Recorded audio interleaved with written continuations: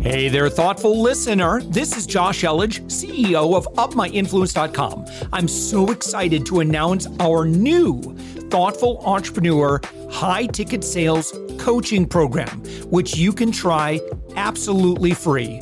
No credit card needed. Head to UpMyInfluence.com/free. We're also actively seeking guests for our daily commercial-free entrepreneurial inspiration podcast, the one you're listening to. If you know someone who is doing 6 to 8 figures in business, send them our way. Just go to UpMyInfluence.com/guest. Now let's get on with the show. With us right now, Frank Zaccari. Frank, you are the CEO of Life Altering Events, and you're found on the web at frankzaccari.com. Frank, thank you so much for joining us. My pleasure. My pleasure, Josh. I should also point out, fellow military veteran, served in the Air Force. When was that, and what did you do?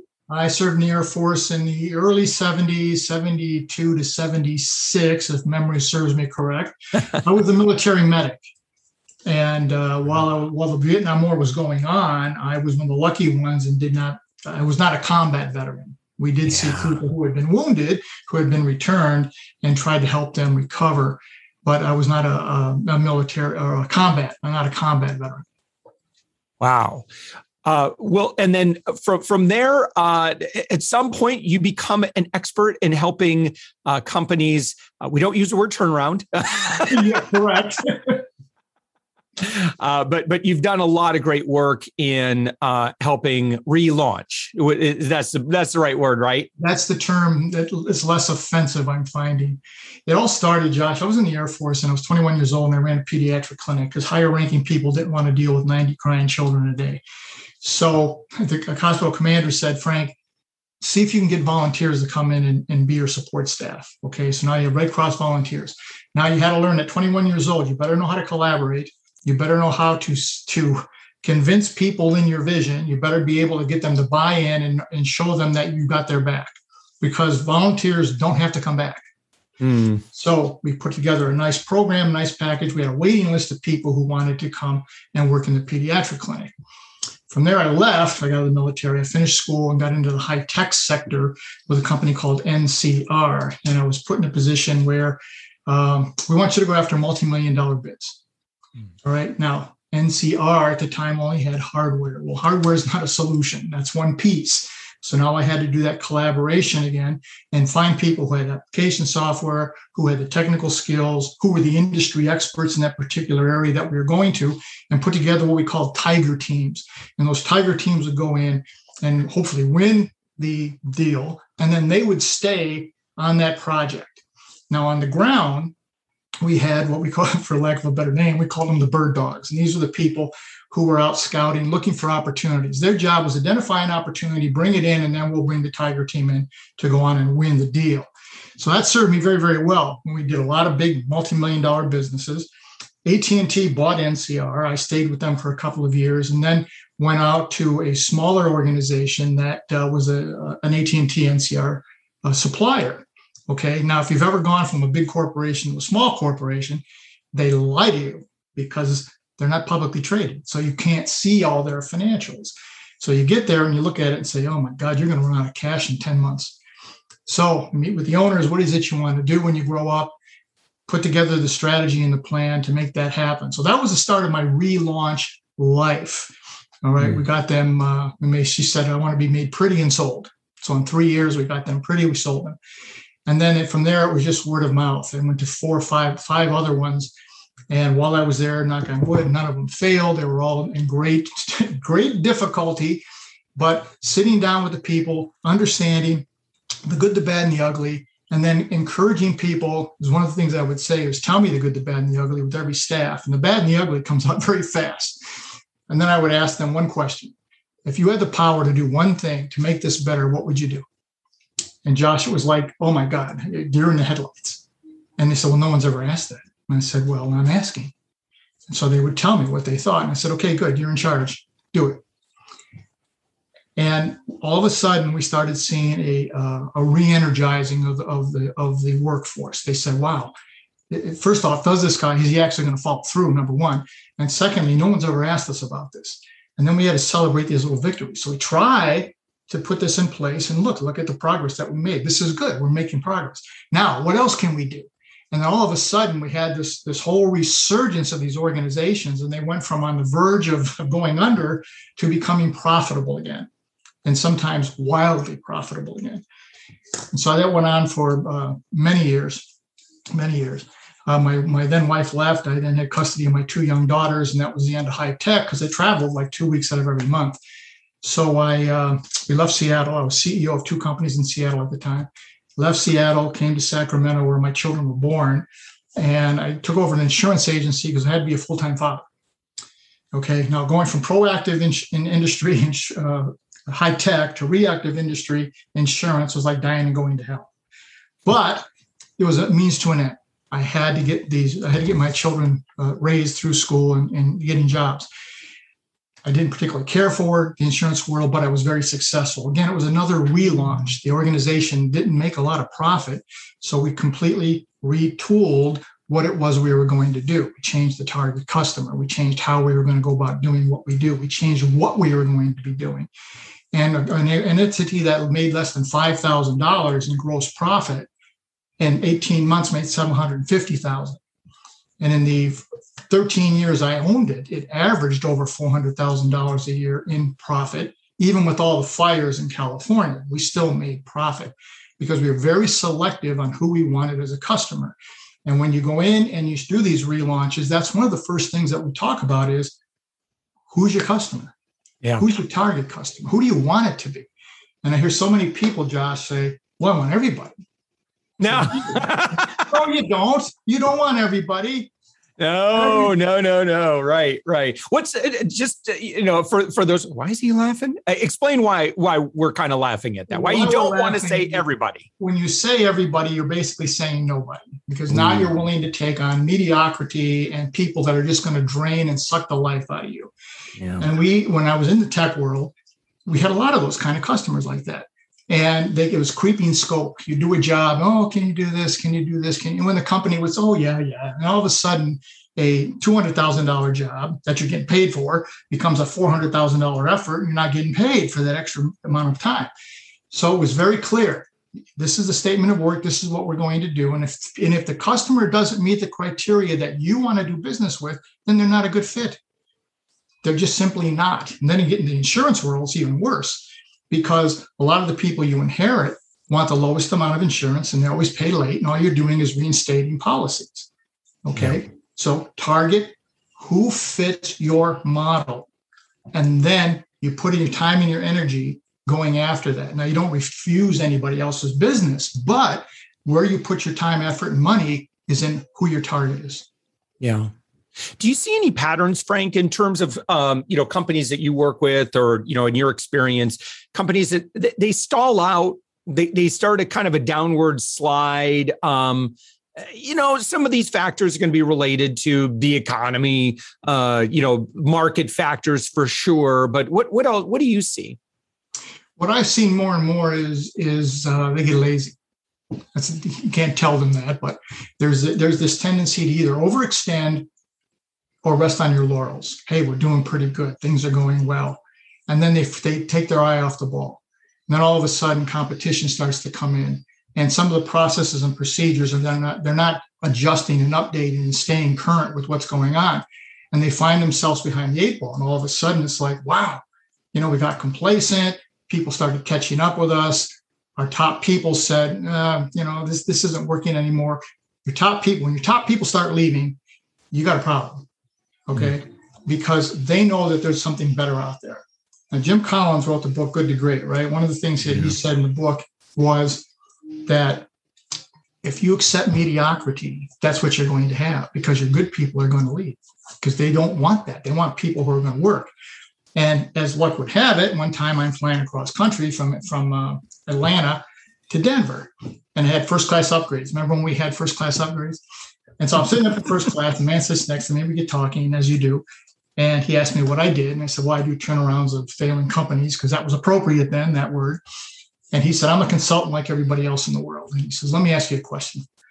You got 9 employees, 3 top flight people, 3 mediocre, 3 terrible ones. What do you do? And I said, well, I leave the 3 good ones alone. I get rid of the 3 lousy ones, and I see if I can raise the level of the mediocres. And he goes, you're going to fail. And I said, really? Why? And he goes, you spend your time with your best people. When you show your best people that you're willing to accept less than the best or mediocrity, they're going to leave.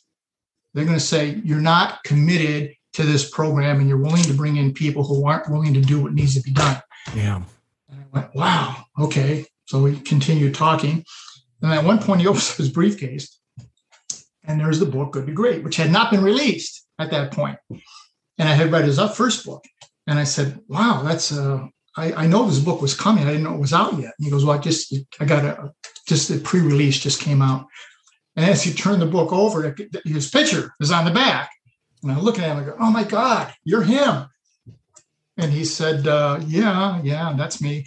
And it was something I never forgot, Josh, was put your energy where you're going to get the most good, being with your best people, with your best customers, with your best suppliers. It doesn't matter who steps up to the plate. Those are the people you put your time and energy with. That's how you get a relaunch done. Yeah.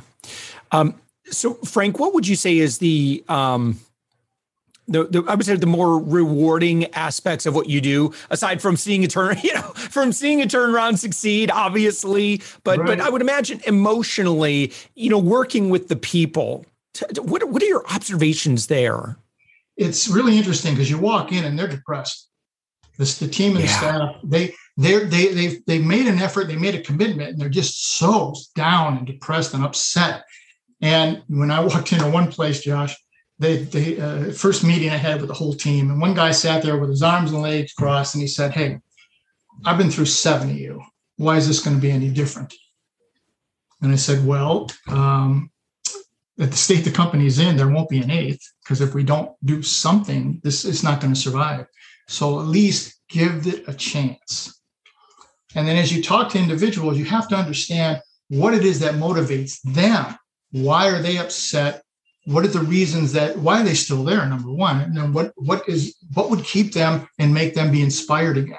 And that's where that good, bad, and the ugly thing came into play. Because then I started assigning people tasks. Okay, we'll do it. You run it. Take care of it. The rewarding part is it challenges everything. So if you're good at finance, it's going to challenge that, and process and HR and personnel management and negotiation, because sometimes you had to negotiate with the union, you had to negotiate with the banks and suppliers and creditors and everything else. And so it was putting together, here's a cohesive plan. This will work. I have done this in the past. We believe it's something that we can get back on track with, and then sitting down and keeping people in the loop. That was the most critical thing. The employees, the staff, the suppliers, the creditors, et cetera, they had to know what was going on. You cannot surprise them. That statement I learned from Mr. Exley, Charles Exley, who was CEO of NCR when I was at NCR. And so I was doing this little rotation as a gopher in his office, right? The guy that puts his presentations together. And one of the things he said one time was, Frank, when you get out and you get into the upper management level roles, and you have to talk to this financial analyst, as soon as you know something, you tell them. And I just listened. And he said, because if you don't tell them and they find out, it says one of two things. Number one, you lied to them, and that's not good. Number two, you don't know what the hell you're doing, and that's worse. So be upfront, let people know what's going on. And if it's not good news, what are we going to do to adjust it? Don't just say, oh God, throw up your hands. Just say, we're trending in the wrong direction here. Now, how do we make this in-course correction? Okay, some of the time, I work with a lot of engineers, and some of the times you use a football analogy, because like in Seattle, the University of Washington football team was there. And I said, well, at halftime, they make an adjustment. They change what needs to be done. They see what's occurring and they adjust. That's what we have to do. We're not throwing the baby out with the bathwater. We're pivoting being the optimum word here, because what I see here, a lot of people tell me, Josh, is we're going to pivot is I'm going to jump off the cliff and try something new. That's pivoting, not suicide. Yeah, Pivoting. right. I'm good at this. Let me make an adjustment. All right. Yep. Does it make sense? Is it still in our wheelhouse? And then how do I then surround myself with the necessary people who know what I don't know. Yeah. When you hear the word pivot, it's kind of funny just hearing you talk about that. Is your initial reaction says, well, Frank, we're going to pivot. And, yes. And so your reaction is generally what? My reaction is, well, tell me what you mean. Yeah, right. Pivot can mean some different things. Yes. Well, we were an IT company, and I tell you what, we're going to go into manufacturing baby bottles because it's a hot market. It's a lot of times what you see with particularly entrepreneurs is the shiny object. Oh, this is good. I'm going to run over here and do this. And I'm going to run over here and do this. And the term that kind of sometimes drives me crazy is, well, I'm a serial entrepreneur. And I'm sure there are very good ones. But in many cases, serial entrepreneur is the guy chasing the shiny object. So stop. What are you doing? Let's focus. Let's become really good at what we're doing rather than having a whole bunch of things, pokers in the fire, and most of them aren't going to go anywhere. Yeah. I wrote my book, which is Business Secrets for Walking on Water, incorporates like those 35 years of experience that I had and things that take companies' legs out from under them. It's not what they know, it's what they don't know. And it's not what they know that's important, it's who they know. And are they willing to listen to and accept help from someone who's been where they haven't been? We talked to I'm a mentor with the University of California Entrepreneurship Academy, the 10 big research universities in California. Brilliant minds. And I meet with them. I say, well, who are your advisors? And it's a professor. It's a fraternity brother. It's their uncle that used to run a gas station once upon a time. Okay. And I said, they're wonderful people, but they haven't been where you want to go. And so if something comes up that's new to you, it's certainly going to be new to them. So surround yourself with advisors who have been there and done that. Because one of the things I hear all the time is, well, I'm smart, I'll figure it out. So you throw money down rabbit holes trying to figure it out. And that's time and money. You're never getting back. Yeah, that's an expensive way of doing things. Absolutely. And costly time. You lose mostly time, time. That's time you're never going to get back either. And go ahead. Hey, Frank, I want to make sure, because we just have a couple minutes left. You've written several books. Your website, frankzaccari.com. Zaccari is Zaccari.com. Listening to this podcast, you can click on the show notes, the icon, whatever, and we've got a link to Frank's website. But Frank, who do you work with today? Like, who would make a really great introduction for you? Who would make a real good introduction for me as a customer or a partner? Yeah. Well, what are you looking to do more of? What we're going to do, my partner, his name is Gabby Ori, and we are moving. We are doing a pivot, and we want to do something that's going to have an impact on the health and wellness. So we have taken over a brain entrainment company, and that will be coming out. We're going to convert it to a U.S. corporation and get the marketing plan underway right now. So that'll be coming out in 2022. We're also going to be creating a series of self-care wellness centers using integrative solutions, things like tapping and meditation and acupuncture, as opposed to take these 2 pills and call me in the morning model, which not working real well. We have MDs, we have PhDs, we have psychologists, counselors, and a number of practitioners who are all buying into this idea because they said something has to change in the way we deal with our self-care, particularly in the COVID era, because there's so many people feeling isolated and depressed and unhappy. And depending on what reports you read, how many people plan to leave their jobs? Well, people want to have more control. And these kinds of self-care things you can do yourself, and they're repeatable and sustainable. So those things will both be coming out in 2022. And we're very excited. We're very, very excited about this. Yeah, very, very cool. All right, Frank Zaccari, your website, frankzaccari.com. Go look at all of Frank's books. Frank, you've written quite a few books, including the newest one, right? Business Secrets for Walking on Water. Yes, sir. Yes, sir. It came out June 29th, and was bestseller at 3:00 Eastern or 3:00 California time on same day. I was stunned. Yeah. There's a 3-book series. The second book is written. It's being formatted right now, and it's called Business and Professional Secrets for Avoiding Relationship Landmines. So the first book focused more on business issues. The second one focuses more on relationships, both professional and personal.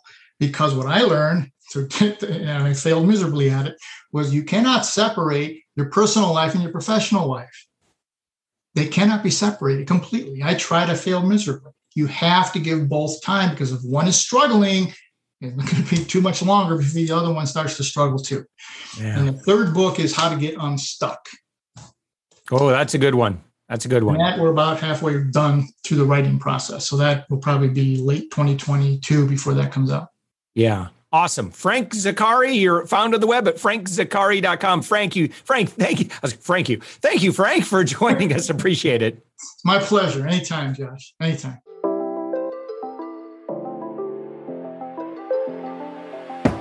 Thanks for listening to the Thoughtful Entrepreneur Show. If you are a thoughtful business owner or professional who would like to be on this daily program, we have an audience of over 120,000 that we would love to promote your story to. Please visit upmyinfluence.com/guest. I'm also so excited to announce our new Thoughtful Entrepreneur high-ticket sales coaching program, which you can try absolutely free. No credit card needed. Head to upmyinfluence.com/free. If you got something out of this interview, would you share this episode on social media?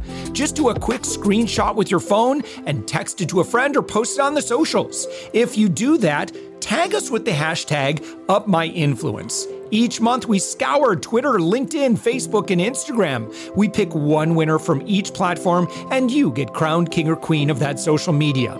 What do you win? Well, we will promote you and retweet you and reshare you and your business to over 120,000 social media fans, totally free.